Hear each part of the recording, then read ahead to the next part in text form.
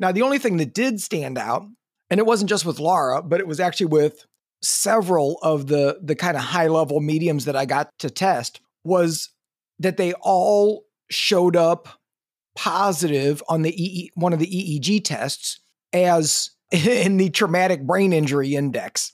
And it doesn't necessarily mean that the person has a traumatic brain injury, but what it does mean is that there's something about the way that this person's brain is behaving that does not look normative, right? It's not fitting into the normal structure.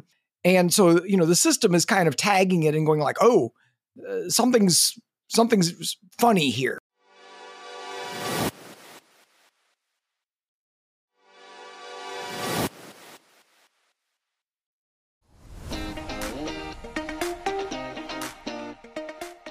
Welcome to What the Fuck Just Happened.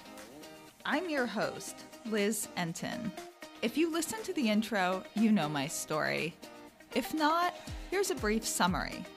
I'm a sciencey skeptic, and when my dad died, I took a shot in the dark and decided to investigate if there was any possible evidence of an afterlife.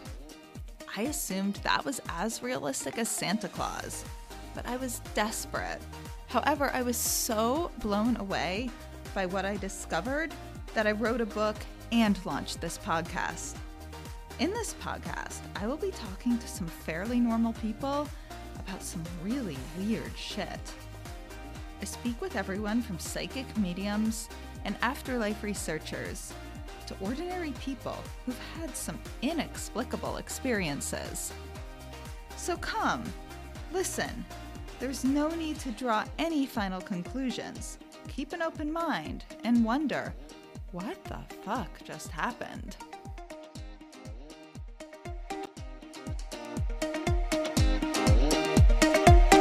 Hi everyone! Today I have a guest, Dr. Jeffrey Tarrant. He does absolutely mind-blowing, fascinating work scanning psychic mediums' brains. And I first heard of him, I guess maybe even in the first 6 months of when I began researching this. So it is very exciting and surreal to have him here. Dr. Tarrant is the founder and director of Psychic Mind Science and the Neuromeditation Institute. He's a licensed psychologist and he's board certified in neurofeedback. Dr. Tarrant specializes in teaching, clinical applications, and research, combining technology-based interventions with meditative states for improved mental health. His research focuses on exploring brainwave changes that occur as a result of contemplative practices, technological interventions, non-ordinary states of consciousness, and psi-related abilities. He's also the author of the book, Meditation Interventions to Rewire the Brain, and the upcoming Becoming Psychic. So welcome, Dr. Tarrant. Thank you, Liz. It's great to be here. And great to have met you in person just recently. And I appreciate being on the show. Well, I really appreciate having you. And we met at an event that he presented at with Laura Lynn Jackson, who was one of the first mediums I met, who is very involved in scientific research and is part of the Forever Family Foundation, which I talk about on here a lot, and she's the one who introduced me to my mentor, who I know I share with a lot of you, Fran Ginsberg, who is very much in my heart. So I think maybe we should start with Laura, because what I find so interesting about her is that she describes her experiences of giving psychic readings different than medium readings. She sees a screen and sees psychic on one side and medium information on the other. And for anyone who doesn't know, psychic is when a psychic medium communicates with someone who's living and gets information on their life. And mediumship is when they communicate with a discarnate, one of our loved ones who's passed away. Now, tell us, how has scanning Laura's brain backed that up? Yeah. And so Laura was actually only the second psychic medium that I was able to get brainwave data on. And, going back, 10 or 11 years now. And it was interesting because, to be honest, at that point, I kind of didn't really know what I was doing so much, right? I was doing the best I could and collecting data and then kind of looking at it to see what was there. And, Laura did describe, because of course I was new to a lot of this, and so was asking a lot of questions. So what is it like when you get psychic information? And how is that different than a mediumship reading? And so some of the things you just explained. And before we even did the recordings, the imaging I do is with EEG. It's a 19-channel EEG, which makes it easy to use. It's very portable and accessible. And so we were actually doing this recording at a Forever Family Foundation conference. Can you just explain an EEG? It measures activity in the brain? Sure. So yeah, an EEG stands for electroencephalograph, and it's measuring electrical activity in the brain. So every cell in our body uses electricity to transmit signals, including your brain cells. And so that's what brain waves are. When we talk about brain waves, it's electricity. And the brain is constantly creating electrical impulses in a whole bunch of different frequencies. And that's where it gets really fun, because it's not just information about whether parts of the brain are active or not active. Certainly it can tell you that. But because there's a lot of different frequencies in the brain, there's slow brain waves like delta and theta, and there's fast brain waves like beta, high beta, gamma. And then there's stuff in the middle like alpha, right? So there's a lot of different types of brainwave activity that are all happening at the same time everywhere, and they're all kind of moving around. So really what it's doing is it's giving us information about a state of consciousness, even more than just active versus not active, because there's a lot of different things happening there. So, I'm not trying to say it's better than imaging that looks at blood flow, but it certainly gives you a wider range of information. Does that make sense? That does make sense. Yes. And so then that is what you brought when you went to this Forever Family event in 2008 and met Laura and scanned her brain. Yeah, indeed. And so, really what we did was we kind of looked at, got a baseline recording of her brainwave activity when she was sitting there doing nothing.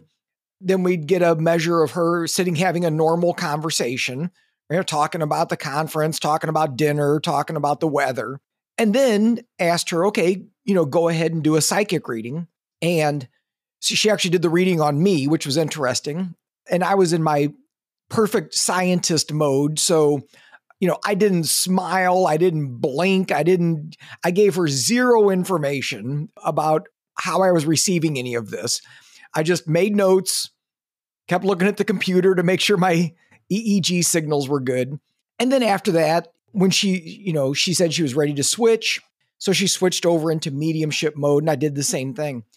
So what these recordings allowed me to do was then compare and say, well, what's your brain doing during baseline, or when you're talking about just normal everyday stuff, versus when you're doing a psychic or a mediumship reading? And you're right. Laura is unique in that she makes a clear distinction between those two things. Not everybody that I've met makes such a clear distinction. It's kind of like the information bleeds together and they feel like maybe they get it at the same time and in a similar way.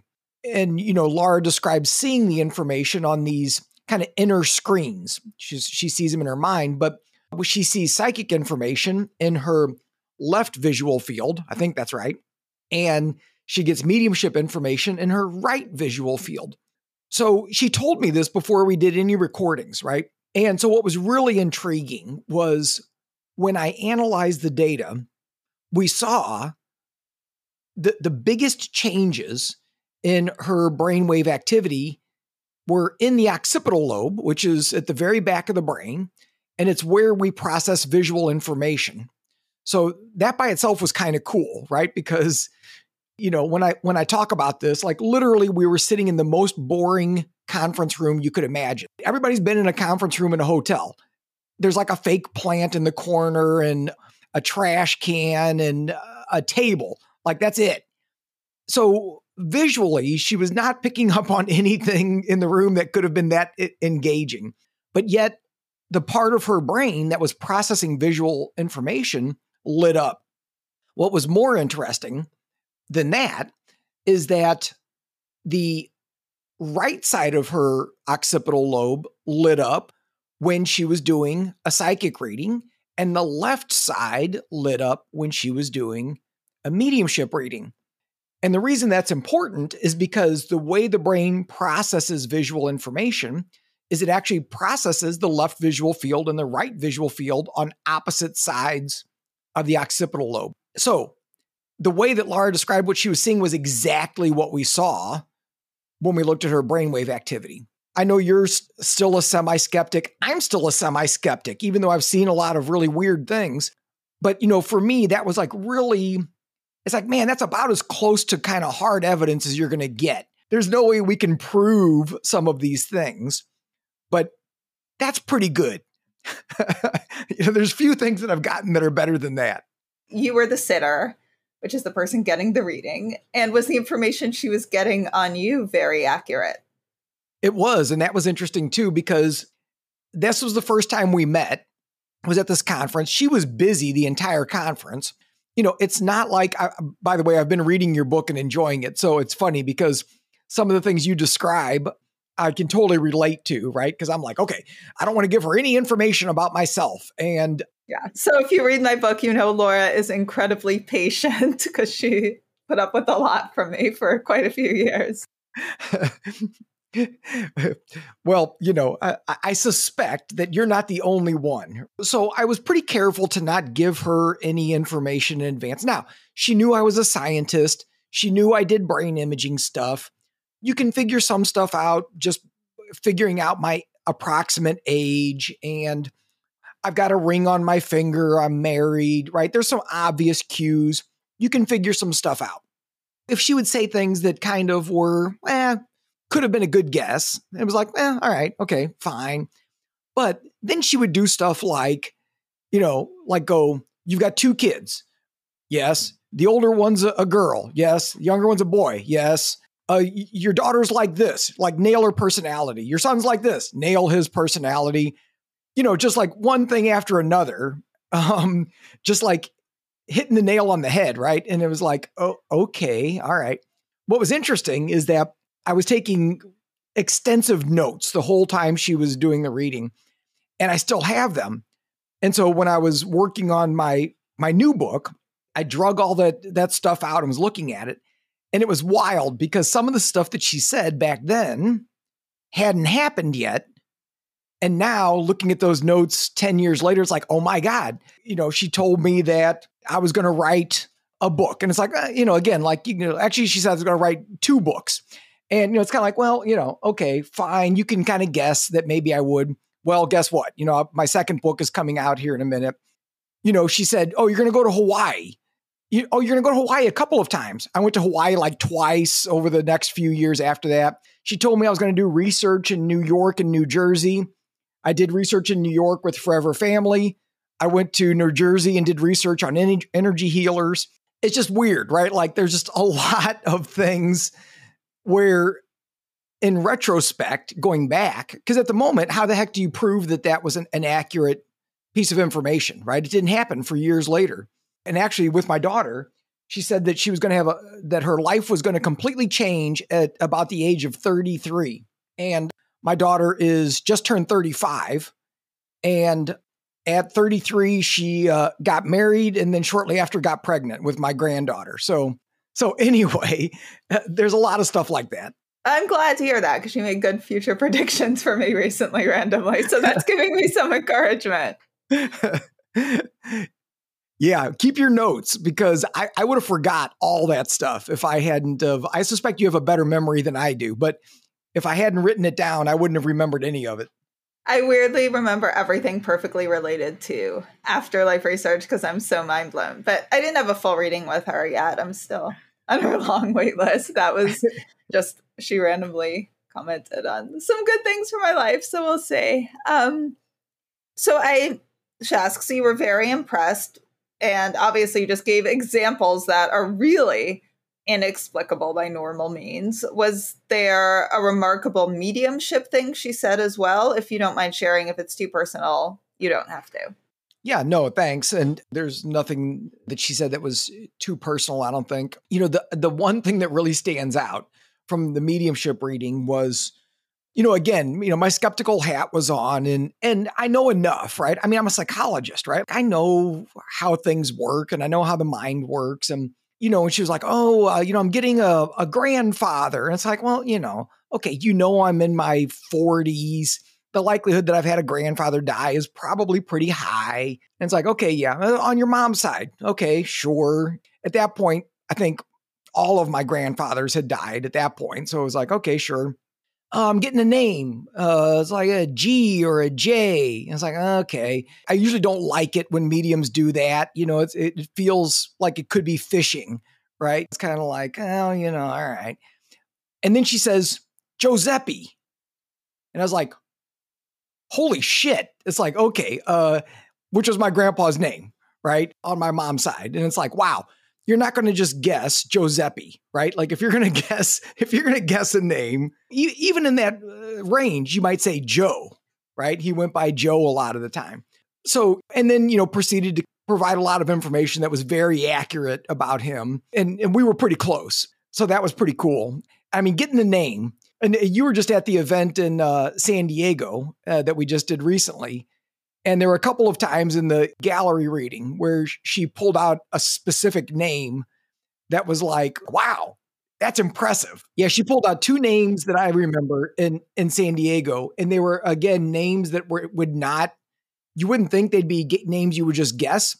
One was Eugene and one was like Oscar. Or something like that, right? And it's kind of like, okay, those are not names you would just randomly pick. You'd pick like a Mike. If I was going to try and cold read somebody, that's what I would do, right? Yeah, it's like a Mike or, Steve. John, yeah. I've seen her read that, and it's super mind-blowing. So I have another specific question about Laura. So you said you scanned her brain at baseline. Was it different than scanning my brain or any other non-medium brain when she's not giving readings? I probably need to go back and look at that data again. There's so many different ways to slice and dice data that what often happens is I end up going down one rabbit hole or another and then kind of forget about all of the other millions of ways to look at the data. My recollection is that there wasn't anything particularly different that sort of stood out. Now, the only thing that did stand out, and it wasn't just with Laura, but it was actually with several of the kind of high-level mediums that I got to test, was that they all showed up positive on one of the EEG tests as in the traumatic brain injury index. And that was actually about to be one of my questions, was what was a consistency amongst all the mediums you studied. So I guess that would be one of them. And I don't know what that would mean. Right. So one of the analysis systems that I use has a function that basically predicts, right? So it takes somebody's brainwave activity and it runs it through an algorithm and predicts based on their EEG pattern if they have a mild traumatic brain injury and to what degree, right? So it's a predictive model. It's not going to be perfect. And it doesn't necessarily mean that the person has a traumatic brain injury. But what it does mean is that there's something about the way that this person's brain is behaving that does not look normative, right? It's not fitting into the normal structure. And so, the system is kind of tagging it and going like, oh, something's funny here, right? It's misbehaving. And so, yeah, just on a whim, actually, it wasn't a whim. When I was really doing more of this research directly with mediums, I kept hearing from many of them that many of them had traumatic brain injuries. And so I was like, that's interesting. So, I just decided, well, I'm going to run it through this algorithm and see what happens. And sure enough, the vast majority all came up positive on this metric. So again, it doesn't necessarily mean they have a head injury, but it means that, there's something about the way their brain is behaving that does not sort of fit into what we would consider average. But it's not just one thing. So the mediums who did have traumatic brain injuries, as well as the ones who have not, all had a consistency of showing as if they'd had a traumatic brain injury. Yes. And another consistency is that many of them show abnormal EEG activity, which sometimes looks like really dramatic, slow brain waves. And by dramatic, I mean they're really big, right? So like theta or delta, like really slow, big brain waves. Or it almost looks like seizure activity. And it tends to show up in the right rear quadrant of the brain. And, it kind of moves around a little bit. It's not in the exact specific location for every person, but that basic area, almost every medium that I've seen shows some sort of abnormal activity back there. And that could be part of what gets triggered in that traumatic brain injury index, right? Because one of the things that is characteristic of a traumatic brain injury is excessive slow brainwave activity, right? Because if there's an injury, there's going to be excessive slow activity. Basically meaning that part of the brain is not doing its job the way that you would expect it to be. We have a lot of slow brain waves when we're asleep, for example, right? But we also have a lot of slow brain waves when we're healing or when something is like closed for repairs, right? It's kind of like, okay, this is shut down. And so what I think happens with many of the psychics and mediums is that somehow, I don't know how, but they are able to shut down certain parts of their brain that would interfere with their ability to receive information. So, they can shut down things that get in the way. But of course, from sort of a normal, in air quotes, I just made air quotes if you're listening to this, if you're looking at it from a normal brainwave perspective and there's a bunch of slow brainwaves there, it's going to look like, well, that's not normal, right? That's a problem.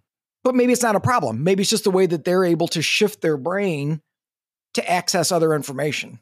So the waves that appeared to be traumatic brain injury-esque, that was not when they were in normal activity. That was when they went in to do psychic or medium readings.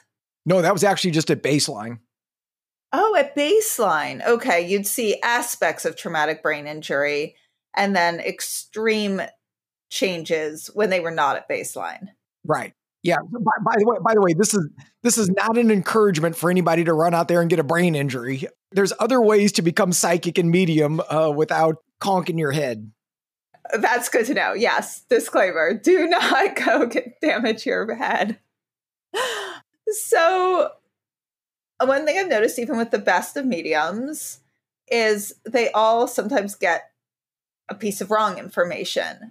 Did you notice any correlations, or is it even this precise? Was there a difference in their brain activity when there was a piece of wrong information versus right?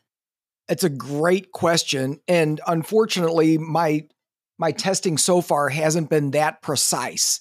The folks over at Windbridge and places like that have done studies where they're able to kind of look at it much more precisely. They've got the mediums in a very controlled laboratory environment where, it's like, here's the piece of information that I want you to respond to.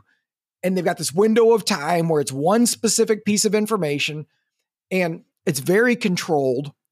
And so they've got some data looking at that. If you look at their research, the way that I've approached this work, it's more like field research.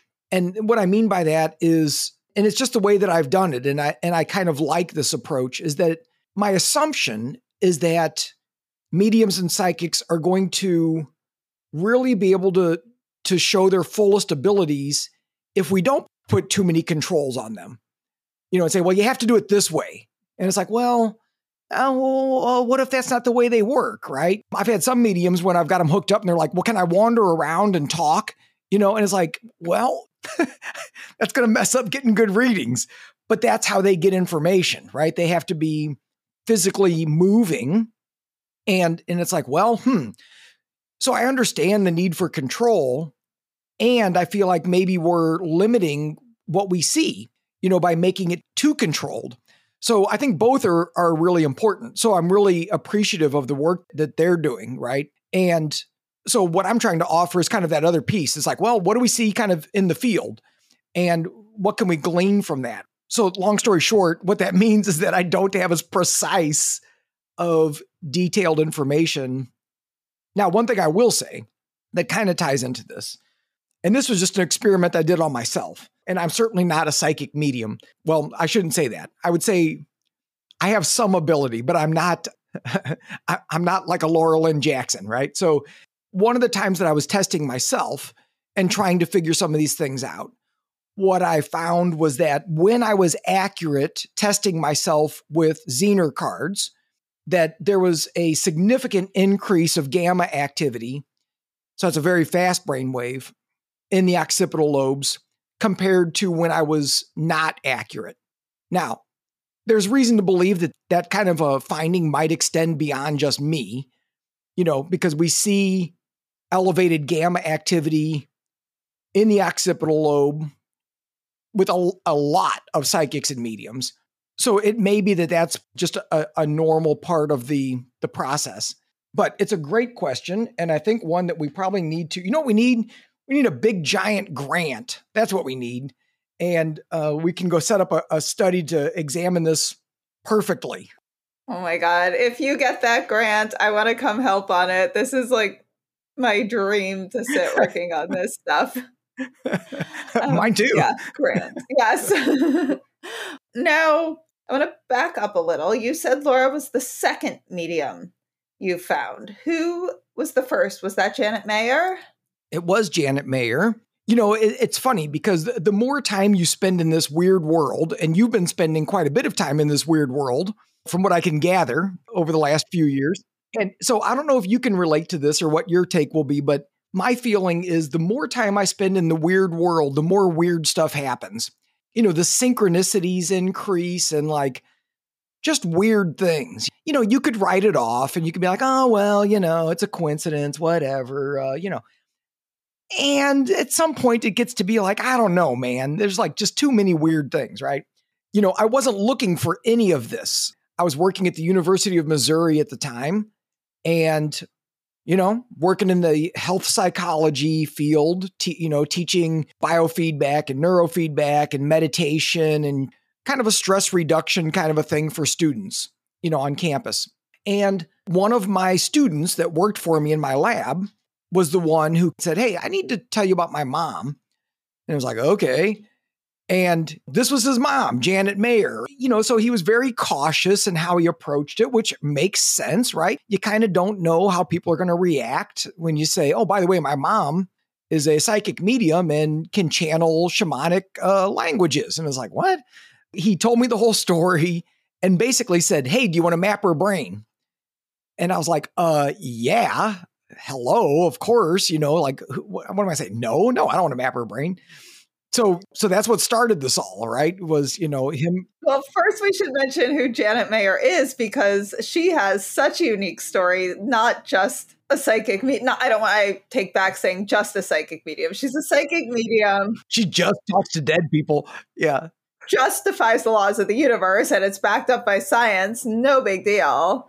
So yes, Janet is also a really highly evidential medium who has, like Laura, blown me away with what she did in my early days. Sorry. So she was among one of the first ones I met in my early grief. And she has a really unique story. Do you want to tell it? Yeah. So Janet, so it was funny because I maybe I didn't even know she was a psychic medium. This other piece of kind of what she does is really what came up first. So the short version is that she had gone to a holotropic breathwork session with her sister. Actually, she went twice. And the first time they went, it was sort of a typical holotropic breathwork session, which if you've ever done holotropic breathwork, you know that there's not really a typical session. It's very psychedelic, but it's using a rapid breathwork process with evocative music and various other things that kind of like puts you into a psychedelic state. So the first time they did it, you kind of get into your own stuff, your own process, things might happen. You might feel sort of blissed out at the end. But then the second time, in the middle of her session, Janet sat up and just started spontaneously saying something in what appeared to be a language that she had never heard. She didn't recognize. She didn't know what she was saying. In fact, she didn't even know if it was a language. It was just stuff coming out of her mouth, and, kind of freaked her out. And this continued beyond this holotropic breathwork session. So initially it would just kind of erupt out of her at various times until she was able to sort of learn how to control it. And by the time I met her, this had been going on for years, and she could kind of turn it on and turn it off. And I'll just add quickly, she has a book that describes her whole experience called Spirits They Are Present. And basically, it's a long journey where she tracked down the language and found out she was speaking a tribal language. I won't give away the whole story of the book, but essentially that's it. Oh, and I should mention, Laura has 2 great books too, Signs and the Light Between Us, and Janet has Spirits They Are Present. And I guess you came in after her language. She'd verified that she was speaking a tribal language and had backed it up. And exactly, yeah. And in fact, I think they eventually figured out she was speaking 4 different tribal dialects. So, that's like stuff, it's hard. You can't make it up. It's like, I guess you could make it up, but when you have an anthropologist from South America verifying that these are legitimate languages and can translate them, it's like, what do you do with that? What do you do with that information? Right. What does that mean? And so it really starts to kind of mess with with my concept of what reality is, right? And like what it means to be in this physical body, because clearly there's something else going on. So what was Janet's brain like? First of all, I'm going to ask, from what I understand, language is stored in different parts of our brain. Our primary language that we learn as little children, or languages, and then if as an adult, or even I believe after like 12 years old, if you start learning a secondary language, it goes into another part of your brain. Am I correct in that? Yes. I don't know. The primary language centers are in the left hemisphere, right?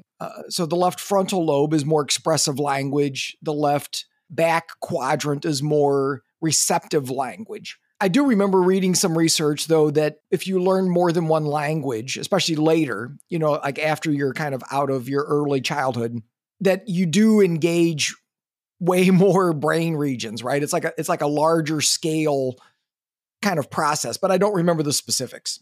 So then now Janet, speaking this language, did it mimic language regions of the brain? So again, this was the first person that I had looked at. So she was one of the ones where that part of the brain that I'd already mentioned before in that back right quadrant. So hers, it looked like a seizure back there. I showed some other people in the neurofeedback world, right? And I was like, what do you think's going on here? And they're like, oh, you've got a bad connection. That's just, the electrode is bad, or there's a bad connection, because the signals, they don't look like a human would make them, right? They're like, it looks like there's something wrong with the system. And, I've recorded Janet, I don't know how many times, 6 times. And I checked my caps. I checked all my connections. I triple checked everything. And this pattern showed up over and over and over and over again. It wasn't a bad connection. It wasn't a bad cap. And, so for me, what's important about that is you're bringing up a really good point, right? That it's like, well, it wasn't the language centers that were lighting up. What was lighting up was this spot in the back corner of the brain, which, researchers don't call it this. The media calls it the God spot, this area in the back corner. And they call it that because when they studied people that had injuries to that part of the brain, they became more spiritual and more empathic. So it's very interesting because what that part of the brain is really about is creating boundaries. So one of its primary jobs is establishing a sense of identity separate from everybody else. I'm Jeff. I live in this little meat suit. You're Liz. You live in your meat suit, and we're totally separate from each other. And I have my thoughts and you have your thoughts. Like that part of the brain, like that's part of its job, is to create that perception. So it's interesting because when these mediums and Janet, when that area of the brain is disrupted, well, what does that mean? And I think what it means is that those boundaries are no longer there, right? You've kind of interfered with that part of the brain doing its normal job. So then I think it becomes easier to connect to something outside of yourself.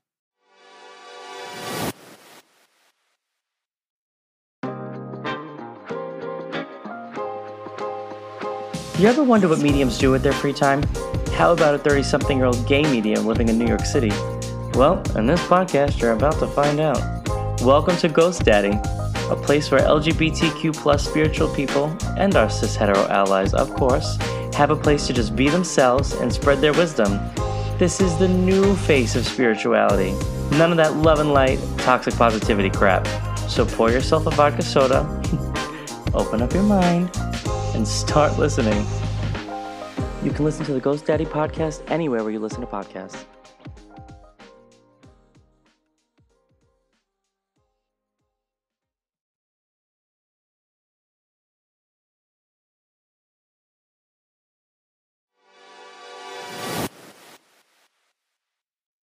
Have you also studied Janet when she was giving a medium reading and a psychic reading? Was it consistent with the general abnormalities you were seeing in mediums overall? Was it way out of left field compared to other psychic medium readings, or did it fall in the range of psychic medium readings in general? Yeah, no, my recollection is that it was fairly consistent with what I've seen with other psychic mediums.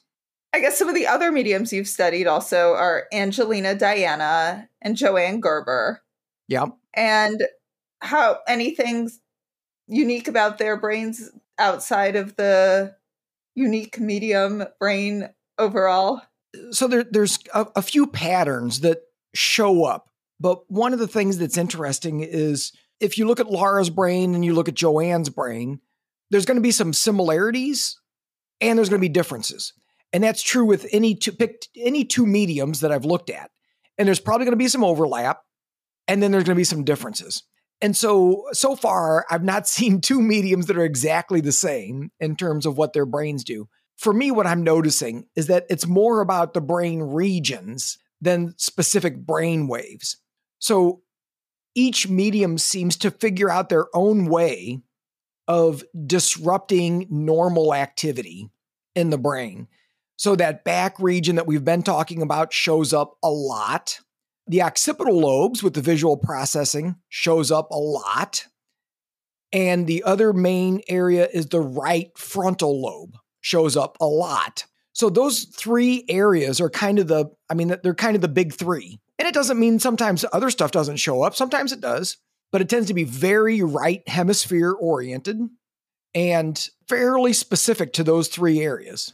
You mentioned that you studied yourself doing Zener cards. And have there ever been any studies that you know of that compares the brain activity when people are doing other types of inexplicable, what I call what the fuck stuff, like OBEs, out of body experiences, or remote viewing, and experts in those fields? Have they had any of their neural activities studied? Those are areas that I haven't ventured as far into. The areas that I've spent more time in is psychics, mediums, and energy healers. So I haven't really ventured very far into sort of OBE, remote viewing kind of land.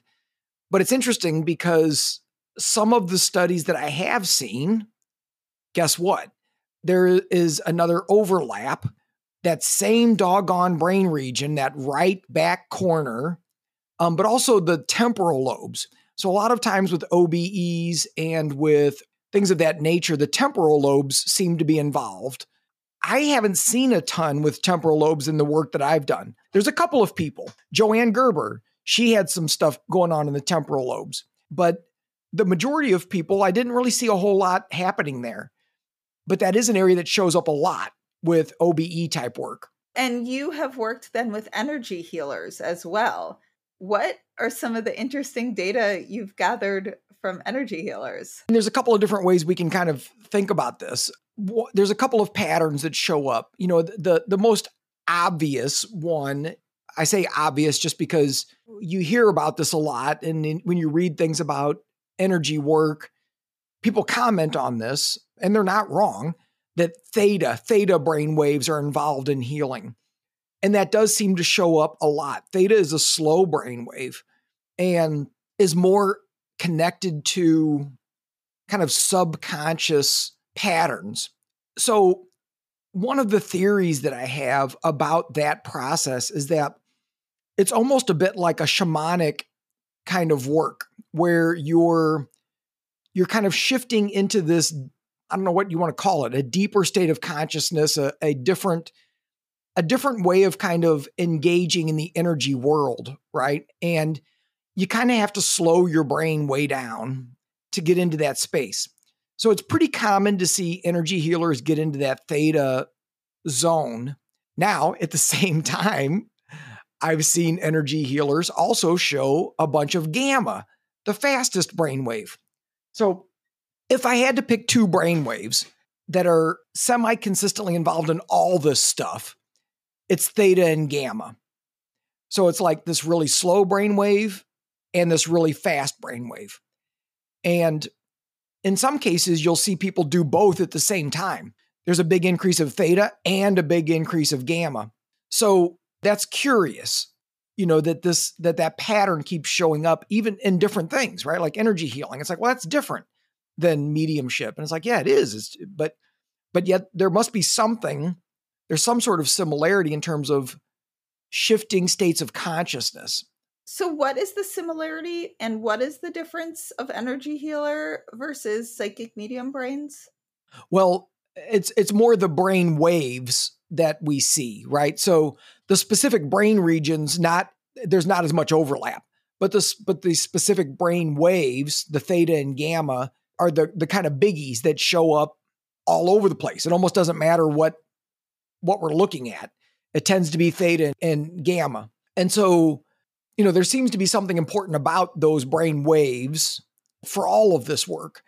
Now, with energy healers, I don't know that I've studied enough of them to confidently say, oh, this brain region is more important than another brain region. I have seen that their brains can get really, I'm going to say quiet, but what I mean by that is I was just talking about like increasing theta and gamma. The other pattern that you'll see sometimes is where all of the brain waves kind of drop down. It sort of flattens out. And, it's like the brain gets really quiet. And so that's another pattern that you'll see sometimes with healers. One of the more interesting little studies that I did a few years back was actually looking at people receiving energy healing. So rather than looking at the healers, looking at like, well, what's going on in people's brains who are receiving energy healing? And we actually set the study up so that everybody that was receiving healing came in twice. And they sat in a chair facing away from the healer. So the healer was behind them, at a significant distance. And we didn't tell the person receiving healing which session they were receiving healing. One time it was just a placebo. The healer just stood back there and, hung out, right, for 30 minutes or whatever. And then another time, they actually did the healing. So we tried to control as many things as we could, but to compare the difference. Well, is there a difference in the brain when somebody's actually receiving healing versus a placebo? And there was definitely a difference when you looked at the brain imaging between the two conditions. The part that was problematic in terms of trying to interpret the data is that every subject was completely different. So the way that their brain changed, there was no consistency whatsoever between subjects. And so, of course, when I had to try to make sense of the data, that was super frustrating because it's like, well, what am I supposed to say about this? But actually, the more I thought about it, the more it made sense because it's like, well, you're different than me, right? Your brain behaves different than mine. You probably have different issues than I have, right? And so if you're getting healed and I'm getting healed, why would our brains change the same way?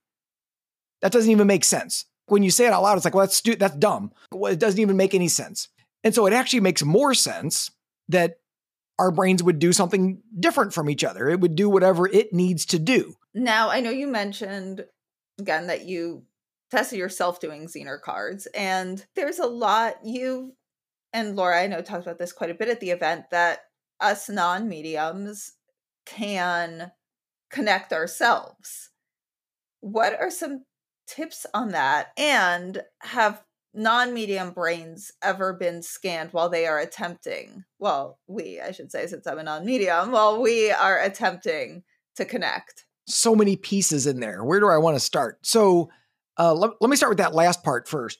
It's actually the study that we're working on right now is trying to get a little bit more formal about looking at non-mediums when they're trying to tap in, whatever that means, both unassisted, meaning like give them some basic instructions and say, okay, tap in, tune in. Can you connect with any disembodied entities? Okay, go and see what happens, right? But then also one of the areas that I've been doing a lot of work in recently is how can we use technology-based interventions? So neurofeedback, pulsed electromagnetic frequencies, audiovisual entrainment, things like that. How can we use that to sort of nudge the brain into a pattern or a direction that might make it more open to this information? So one of the things that we're actively studying right now, it's like, well, what's the difference, right? If I take somebody who's not psychic or not a medium, say, okay, do your best. Okay, now let's have you use this technology and now try to tap in. And what was that like? And how was that different? And what's your brain doing differently? Did it nudge your brain in the right direction? And we have some preliminary data just with, a handful of cases that the technology does seem to make a difference in a positive way, that we can kind of encourage the brain into similar patterns that we might see with the psychics and mediums. So interfering with that right back quadrant, for example.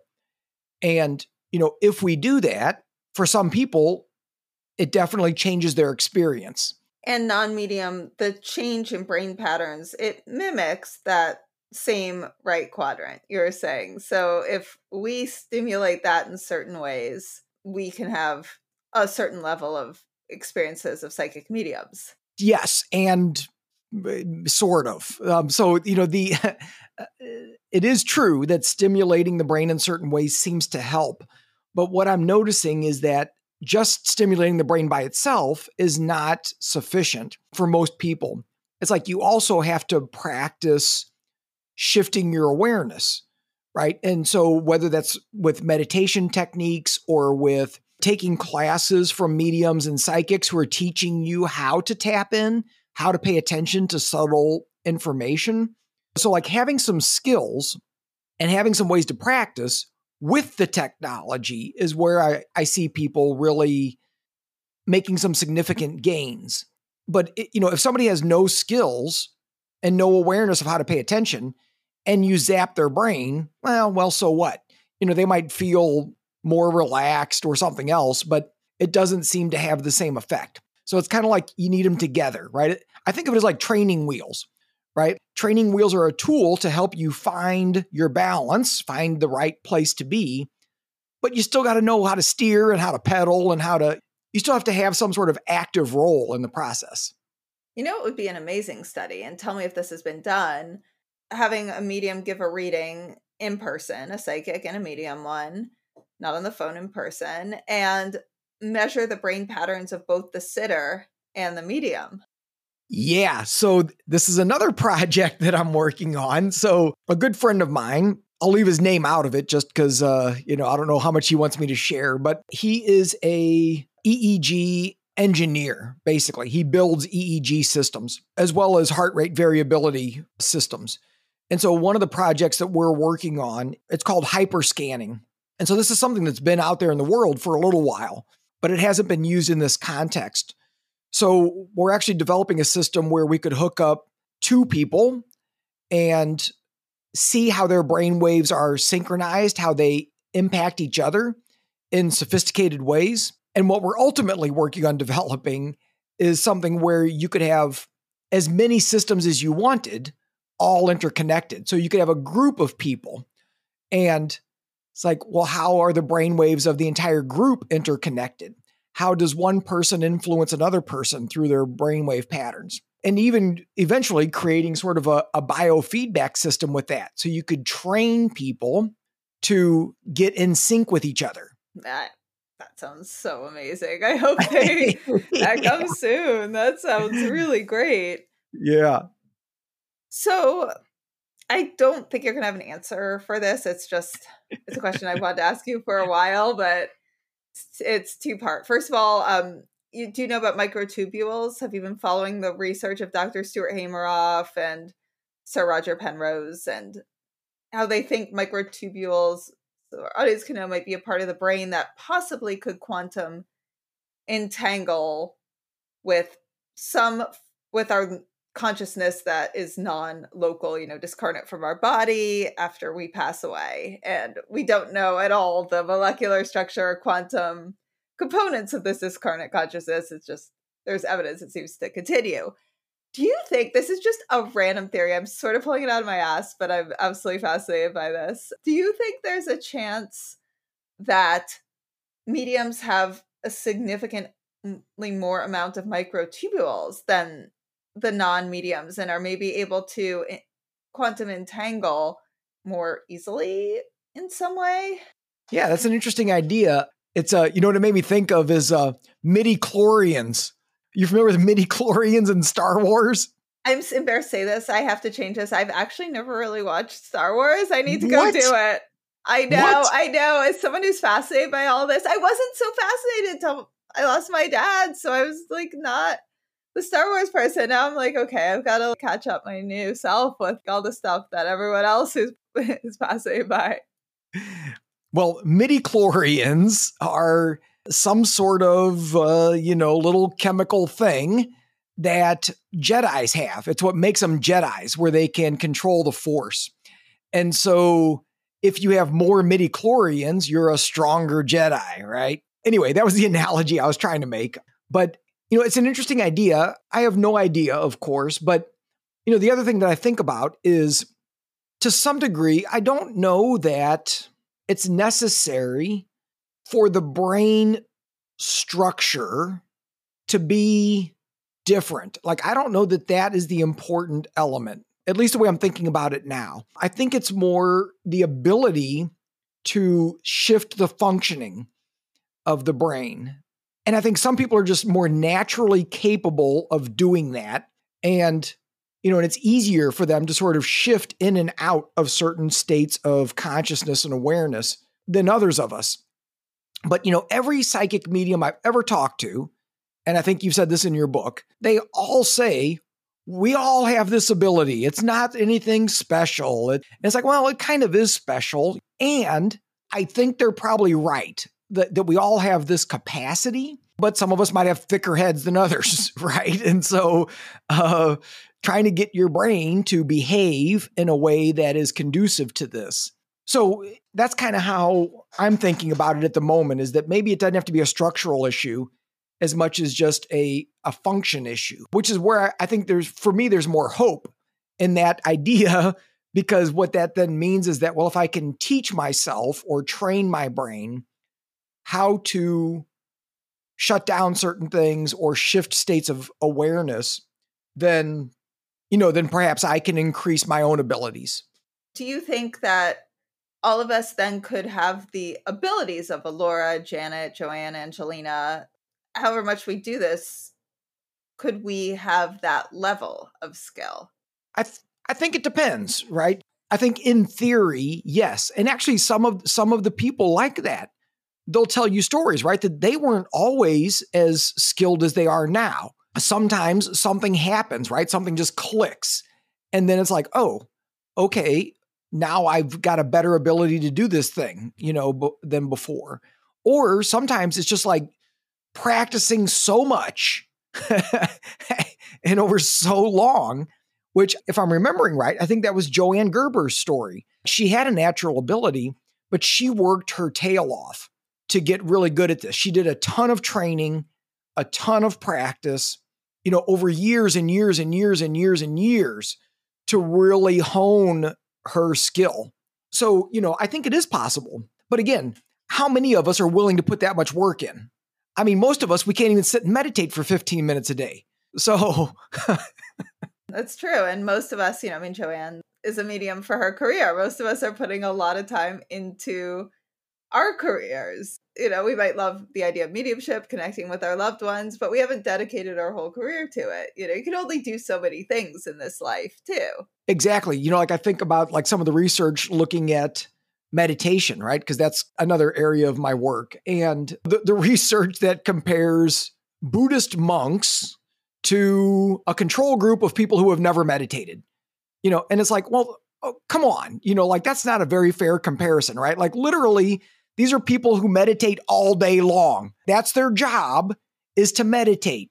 And so they're probably pretty good at it. And then comparing them to people who have never meditated, it's like, well, guess what? They suck at meditation because they've never even tried, right? And so in some ways, I think there might be an analogy there, right? That it's like, well, yeah, if you practice something all day long, every day for 10, 20 years, you're going to get pretty good at it. Hopefully. If not, maybe you should pick a different career. And then there's a lot of the mediums that haven't had to try at all. They said they couldn't turn it off. It was coming to them when they were children. Some of them will say all of us have this ability. I actually am not fully sure what I think. I think there's a lot more research to be done, but I do wonder the extent to which they were in families that were told if they'd report something, oh, yes, this is what you're doing, work on it, versus, the type of family I was in thought this was absolute nonsense. Any little thing, as you're a little child, you learn all the different options. Anything related to this stuff, I was kind of gently told none of it's true. Not that I really had the experiences the mediums are sharing of seeing my grandma sitting on my bed tucking me in when I was 2. But nevertheless, anything related to this that I ever brought up in my family was immediately shot down. And I just do wonder if all of us were in a culture where this was developed from early childhood, what that would be like. I think it's a really important question, and something that I've thought about a little bit, because you hear a lot of stories about people little kids, 5, 6, 7-year-olds who see ghosts, talk to dead people, talk to God, have all of these kinds of things. And then it kind of just goes away. And it's interesting because it's like, well, what's going on there? It's like, well, development of language, development of social expectations, and, a certain level of indoctrination, and also a shift in brainwaves. Little kids, their dominant brainwave frequency is theta. And as we get older, the brain speeds up and it moves out of theta into more of an alpha brainwave state. And so to me, it all sort of fits. It all goes together, right? That it's like, little kids are more tapped in naturally. They're more creative. They're more open. How many little kids have imaginary friends, right? And it's like, okay, what's up with that, right? And it's like, oh, that's cute. It's an imaginary friend. Is it?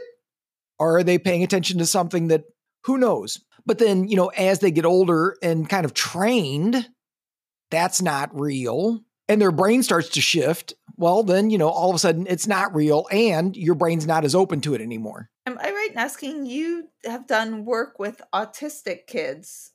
You've worked a bit with Dr. Diane Hennessy Powell. Am I right? Yeah, we actually, again, the universe is funny.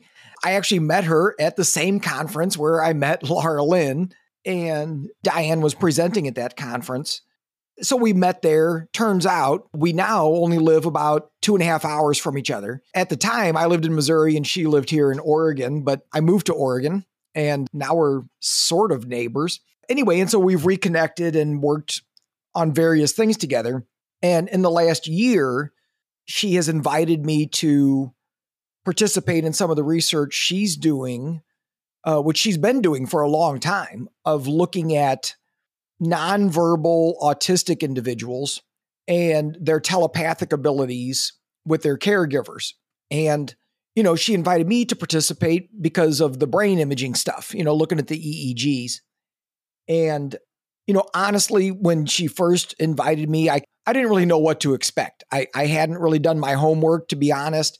I was like, sure, yeah, that sounds cool. And then when I saw some of these kids and adults, kind of blew my mind. I take it that means they did have telepathic abilities. Can you share an example that you witnessed? Sure. Yeah. So far, I've had the opportunity to work with 3 of these kids and adults. The ones I've worked with have all been sort of teenagers or into their early 20s. All 3 of them that I've worked with are nonverbal autistic. All 3 of them communicate by pointing to a number board or a letter board so they can spell things. And that's how they communicate. And actually, in all 3 cases, that's how the parents, the moms in these cases, figured out that they were telepathic. Because if before they could communicate, how would you know? You had no idea what was going on. And then once they learned how to use a letter board, all of a sudden, the parents are going like, wait a minute, there's some weird things happening. Start asking questions. And the next thing you know, it's like, oh, wait a minute, he's reading my mind or she's reading my mind. And so, the first, I'll tell you the story of the very first time that I was at one of these testing sessions, because again, like I kind of didn't know what to expect. I've done enough of this stuff that I was kind of like, they're probably better than average, right? Like that's how we do things with statistics. It's like, well, if you're going to get 20% of something correct by chance, then if you get 30% right, like that's significant and that's pretty cool, right? And what I saw made that look like nothing, right? It was like literally they were perfect. So the very first example was this young woman, and I was outside kind of watching this on a monitor, so we didn't have a bunch of people in the room. And Diane said, well, let's start with a random number. It's like, okay. In my brain, I'm going like, oh, a random number, like 1 to 10, right? Like, okay. And she's like, okay, I've got an app on my iPad here, and it's a random number generator app. And so we'll go, let's go from 0 to 999. Let's start there. Boop. And I'm going like, holy crap. I'm like, that's like, okay. Like that's what you're starting with, right? So hits go, it spits out a number. Let's say it's 142. And she shows the mom the number. It's angled away so that her daughter can't see it. And what was interesting about this is the kids and the autistic kids and adults, they were not trying to cheat. They could care less, right? Like this is like so normal for them. Like they were like, whatever, right? So shows mom the iPad with the number on it, closes the iPad.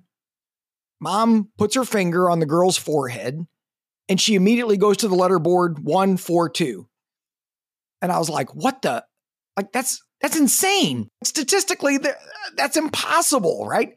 And then she just did it over and over and over. Let's do 4 digits. No problem. Let's do a random word pulled out of a book from the bookshelf. No problem. It did not matter what it was. If the mom saw it, she got it.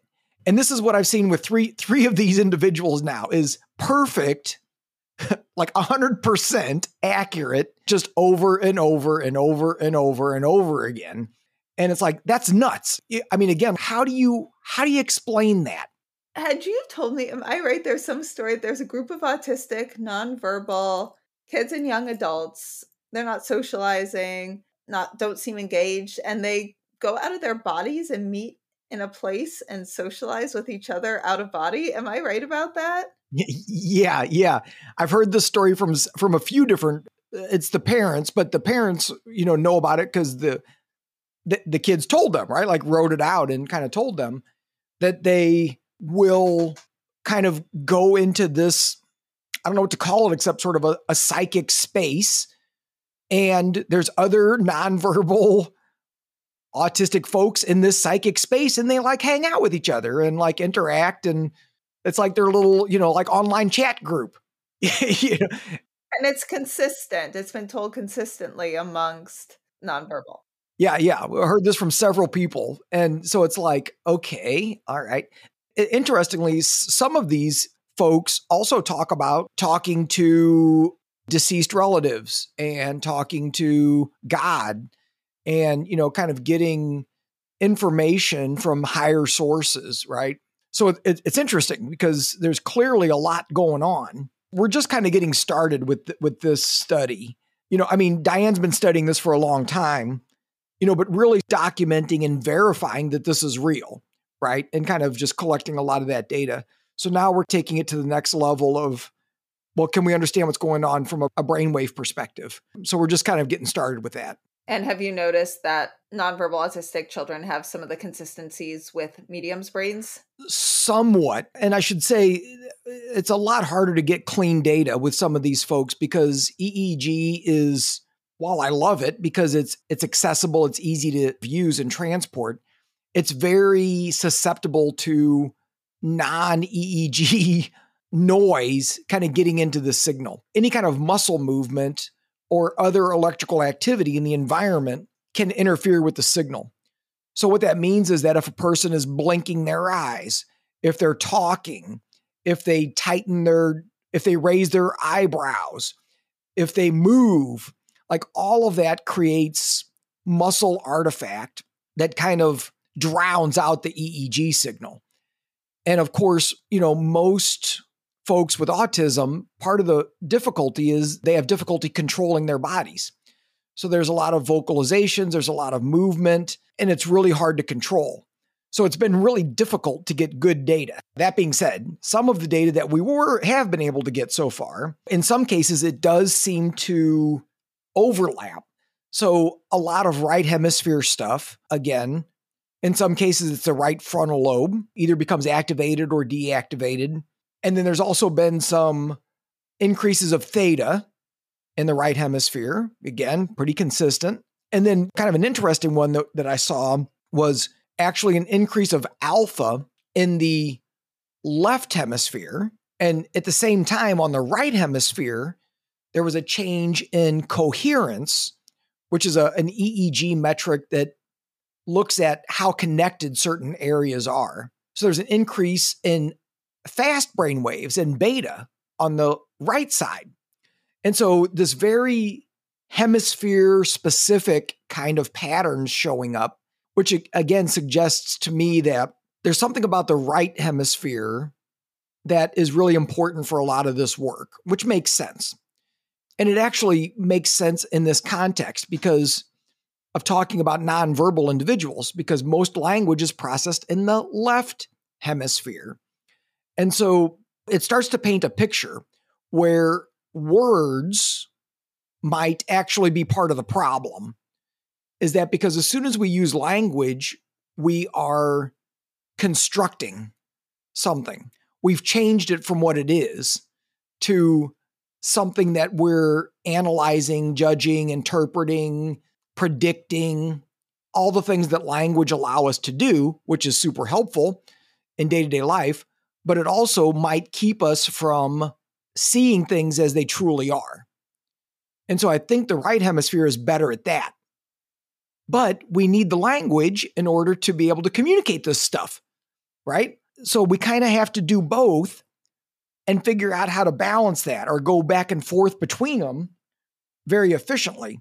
So I think that's what we're seeing with some of these individuals, right? Why there's such a difference left and right is that the right activation is the tapping in, and then the left hemisphere is more like, now how can I communicate it? What were your thoughts on mediumship, afterlife, psychic abilities before you began researching this? I've had a sort of a funny, weird journey because as a kid, I was fascinated by all this stuff. I loved anything unusual, anything paranormal. I was always like getting books from the library on the Loch Ness Monster and Bigfoot, and all of my favorite movies as a kid were Star Wars and Close Encounters of the Third Kind and Poltergeist, and I loved all of that stuff. And especially aliens. I was really into aliens and UFOs. That was my biggest thing, right? But I loved all of it and really wanted it to be true. And I'd say, that curiosity was there for a pretty long time and interest. And, then I went to college. And at the beginning of college, I met some woo-woo friends who were into seeing auras and tarot cards and stuff. And that was kind of fun. I was like, oh, okay, cool. Besides reading about this in books, there's people who do this thing. Okay, interesting. So I had some fun with that. And then got into graduate school, right? And got into, really more serious scientific study. And at that point, I became like a super skeptic. For a while, I even had a subscription to Skeptic Magazine, believe it or not. I was kind of like, okay, this is all, I was just deluding myself. This is all, just wishful thinking. And there's a scientific explanation for all of these things. And then at some point, I don't know what happened. I flipped over to the other side again. And, I was like, wait a minute, there's got to be more to this. So I feel like in some ways you and I might have similar things. It's like, I really want to believe. I really want this all to be true. But I've got this sciencey, skeptical part of my brain. I'm from Missouri, the show me state. It's like, show me, right? It's like, okay, I'll believe it when I see it. So I've been battling those two parts have been battling with each other most of my life. Now, if I had to say where I'm at the moment, I can't not believe based on some of the things I've seen, like some of these autistic individuals. You can't see that and walk away the same. It's impossible. You see it and you go like, oh my God, there's so much more than we understand. It proves it. If I'm telling you this and you're a skeptic, you're gonna be like, oh, well, whatever. It could be this, it could be that. Dr. Tarrant, who knows? If you see it with your own eyes, you can't question it, right? It's right there. And so I've seen enough things that I have to believe. And it's so weird because I can still be skeptical. Things will still happen. And I'm kind of like, well, I don't know. So I would say I'm a believer, but I'm also a skeptic. I don't believe everything I see. I don't believe everything I hear. I assume that the majority of things that people report are probably not real, but then I think there is real stuff. And so I think part of the trick is figuring out the difference, right? I really relate to everything you just said about that. Yes. Is there one thing you want to share, like most mind-blowing thing you've seen? The most mind-blowing thing I've seen are the autistic folks that, it's just, it's unbelievable. And what's even more unbelievable is now that I've seen it a few times, now when I see it again, it's kind of like, okay, which is totally weird. How can you see something like that and not be blown away every time, right? It's like, oh yeah, they're 100% accurate with telepathy. Okay, all right. What else you got? But easily, that's the most impressive thing I've seen. And now we're going to pause for a second for the question of the week. Christina asks, I tend to believe that our souls reincarnate. So if that could be true, how does a medium reach a soul that is already reincarnated for readings? I had the same question early on, so I'll start with what two different mediums told me when I asked this, and then I'll explain it how I see it now.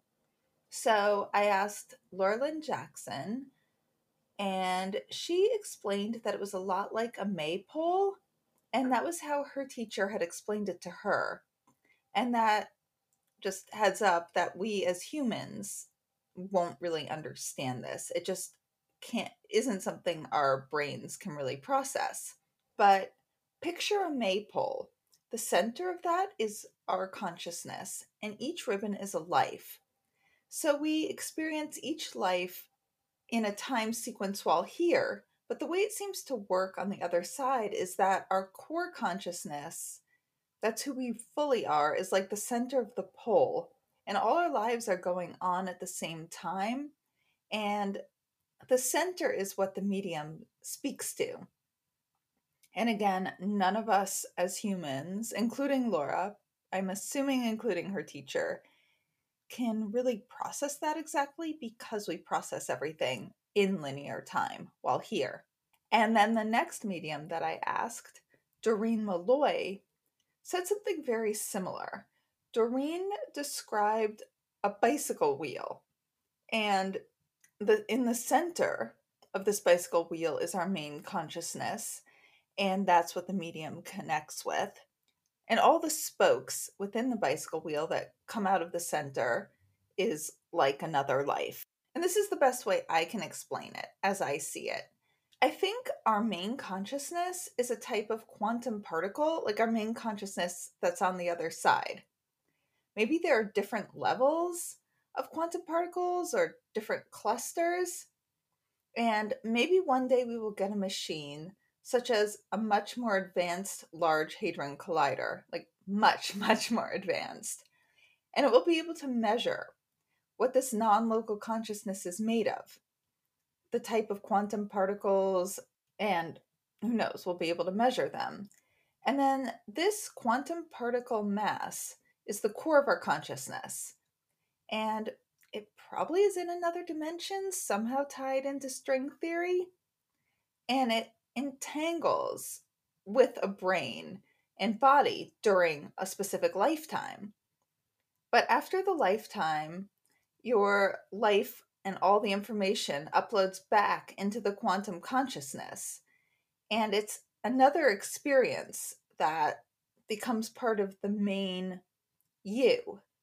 And when the medium's communicating, it's communicating with that stored cloud-like quantum consciousness. It's like a cloud bank of sorts. And in a way, all three of us are pretty much saying the same thing. The only thing I'm saying differently is I'm not saying all these lives are going on at the same time.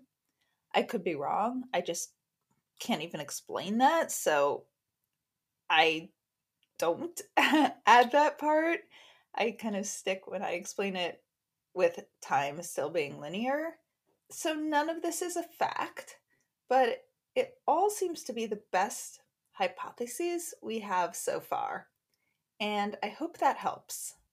If you have a question you want me to answer, send it to hello@wtfjusthappened.net and put question of the week in the subject. I know I usually say first names, but if you want to be completely anonymous, let me know. And feel free to reach out anyway, even if you don't have a question. I can't wait to hear your questions and hear from you.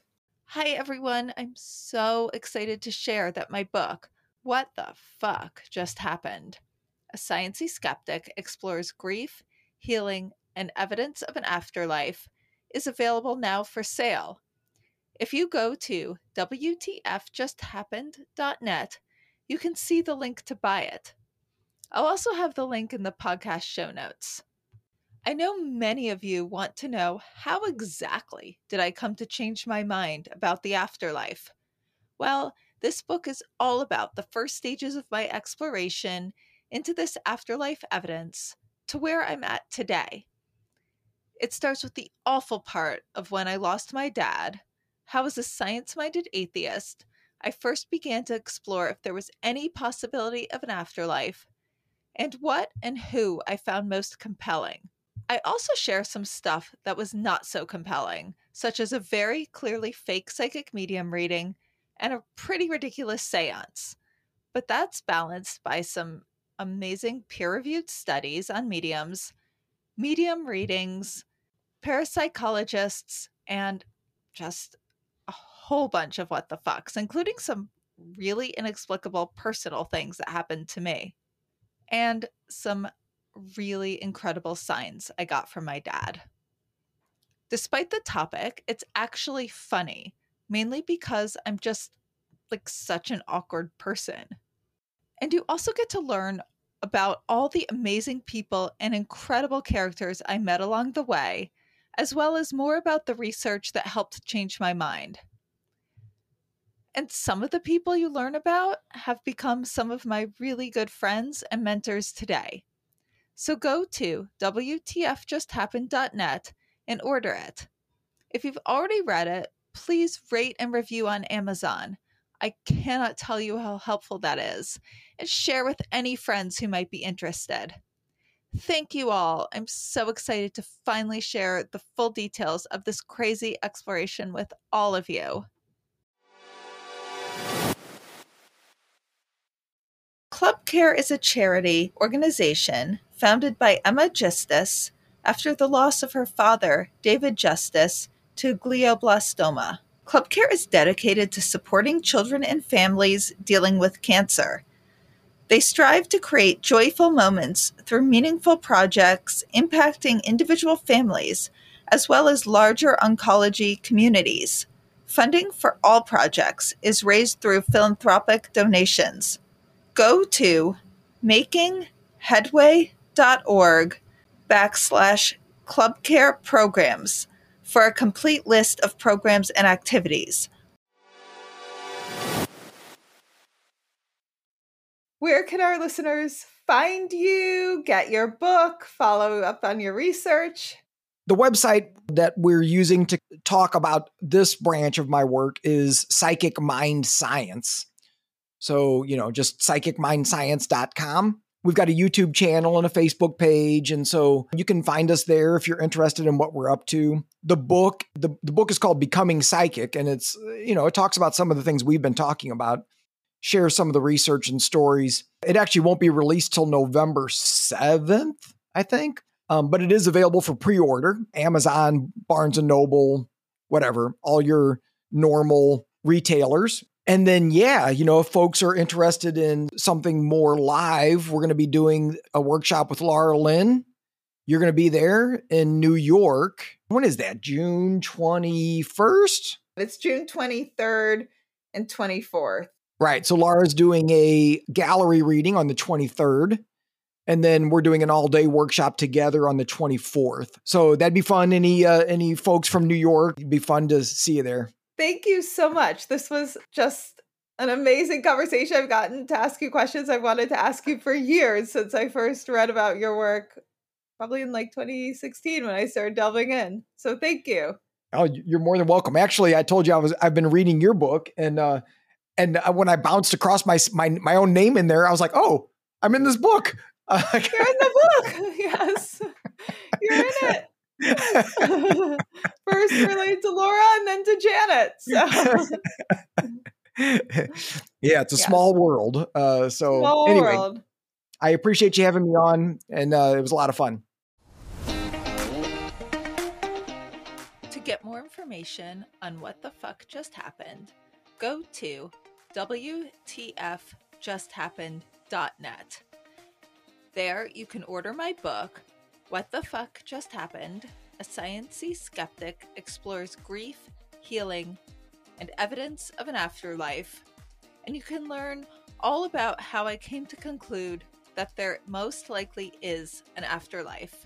You can also learn about the early stages of my grief and the amazing, fascinating people I met along the way.